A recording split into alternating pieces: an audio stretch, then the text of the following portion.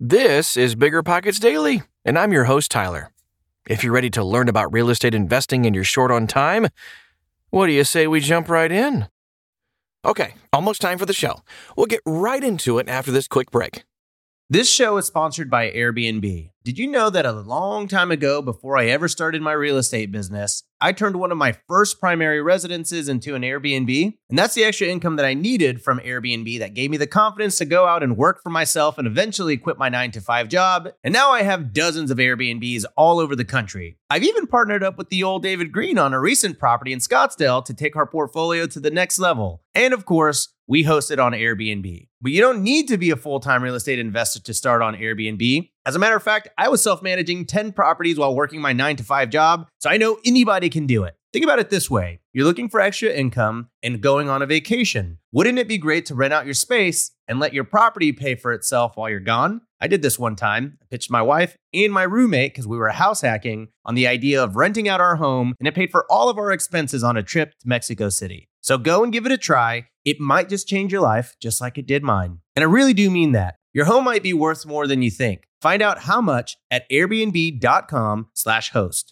Managing your finances used to be a pain. It was either useless apps or overcomplicated spreadsheets. Ugh. But now, with Monarch Money, managing your money is easier than ever. Monarch is the top-rated all-in-one personal finance app. It gives you a comprehensive view of all your accounts, investments, transactions, and more. Create custom budgets, track progress toward financial goals, and collaborate with your partner. And now, get an extended 30-day free trial when you go to monarchmoney.com/bigger. Unlike other personal finance apps, Monarch's simple, intuitive design makes it easy to set up, customize, and use. You can even collaborate with your partner, family, or financial advisor at no extra cost to get a joint view of all your finances. Customize your dashboard, notifications, and budgets with the tap. After trying out Monarch for myself, I understand why it's the top-rated personal finance app. And right now, listeners of this show right here will get an extended 30-day free trial when you go to monarchmoney.com/bigger. That's monarchmoney.com/bigger for your extended 30-day free trial. Meet Rent App, the seamless, secure, free way to collect rent. Built by a team of fintech veterans behind Square and Cash App, Rent App uses ACH bank transfers to deposit funds directly into your account. You don't even need to download anything. Rent App setup is straightforward for renters, and there are no apps for landlords to download. Both get peace of mind with a digital transaction history. That means no more lost checks, managing a dozen different payment apps, or even wondering whether payment was sent. Landlords say Rent App is the most convenient way to collect rent, and we think you'll agree. Rent App, the free and easy way to collect rent. Learn more at rent.app/landlord. That's rent.app/landlord. A spike in supply could tank multifamily prices this year. By Dave Meyer. Commercial real estate is facing stress from several directions. The primary stress is rising interest rates, which are putting upward pressure on cap rates, which pushes down asset values, making refinancing costs increasingly difficult and expensive to come by. But there is another risk arising, specifically to the multifamily niche of commercial real estate: oversupply. Recent data suggests that there may be a short-term glut of multifamily units hitting the market at an inopportune time. What's happening to multifamily? To fully explain this issue, let's take a look back at construction trends for multifamily properties, defined as properties with 5 or more units, over the last several decades. After severe declines in the number of multifamily units from 2008 to 2014, multifamily construction and the total number of multifamily units have picked up considerably.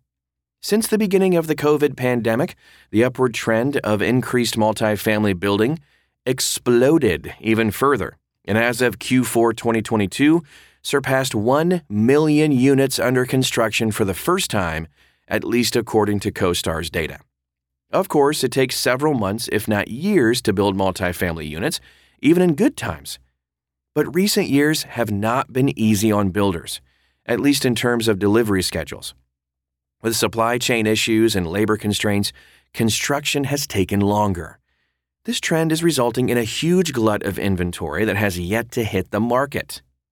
CoStar's forecast for delivered units shows 2023 being the highest on records, with 2024 coming down a bit but still kind of high. I know forecasting is difficult, we know, but forecasting construction deliveries is a bit easier than other data sets due to the fact that builders and developers need to get permits for construction, so there's solid data about projects that are planned and in the pipeline. Personally, I take this forecast from CoStar a bit more seriously than I do other forecasts. An increase in supply is not a problem if there's a proportionate demand to absorb the new units, but there isn't. Demand is falling. After a banner year for demand in 2021, net absorption minus demand, turned negative, meaning more supply is coming onto the market than there is demand. That was in 2022.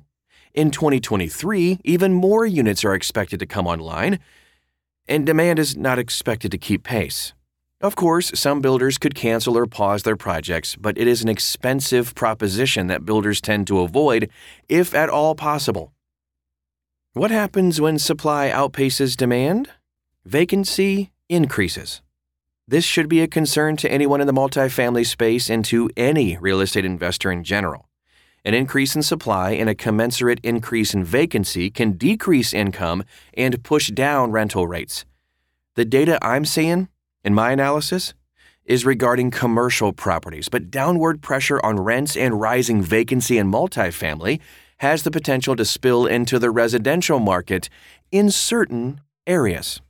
Of course, this national level data doesn't really tell the whole story, so I took a look at several individual markets to see how this is playing out on a regional level. And what I found is that certain markets are at significant risk of overbuilding. So I picked a sampling of 5 markets that I think are at high risk of rising vacancy and rent declines for multifamily. Santa Fe, New Mexico, Punta Gorda, Florida, Myrtle Beach, South Carolina, Colorado Springs, Colorado, and Austin, Texas. Now, these markets all have significant construction pipelines with a high number of units scheduled to hit the market relative to current supply and relative to expected demand. On the other hand, a lot of cities, which I found to be smaller cities actually, are doing relatively well still. Cities like Missoula, Montana, Athens, Georgia, Midland, Texas, Provo, Utah, and Topeka, Kansas all have solid net absorption, and their construction pipelines are very reasonable relative to current inventory levels. To me, these cities have a much smaller risk of vacancy and rent declines.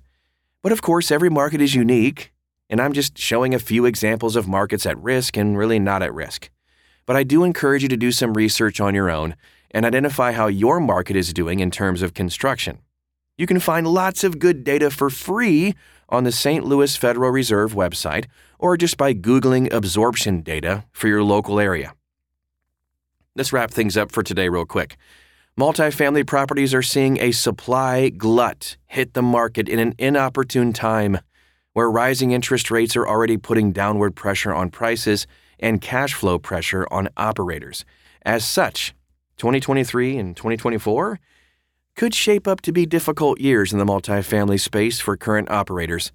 The important thing to note here is that the supply glut and demand shortage will likely be short-term. Long-term building and demographic trends support strong demand for multifamily rental units well into the future, which of course bodes well for investors. For example, a real recent study shows that the U.S. needs 4.3 million more multifamily units in the coming 12 years to meet demand. Household formation is likely down right now due to short-term economic conditions. Inflation is negatively impacting renters' spending power, and economic uncertainty is stopping young Americans from forming their own households. It's unclear when this economic difficulty is going to end. But when it does, and I do say when it does, demand will likely pick back up. Given this, investors could have good buying opportunities in the coming months and years. With cap rates likely to rise, prices for multifamily should go down. If NOI also drops due to oversupply issues, that will push prices down even further. This could allow investors with some dry power to get into multifamily at attractive prices. But remember, this is a risky time. Be careful not to buy just anything and to understand the market dynamics in your local area in detail.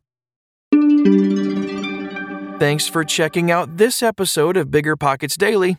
Remember, every Thursday there's a new episode of the Bigger Pockets Real Estate Podcast. And they drop an episode each Sunday, too. Twice a week. Sheesh. Slackers. But seriously, check out Brandon and David's show. You can search for it on your podcast app or go to biggerpockets.com/podcast. Meanwhile, I'll meet you back here tomorrow.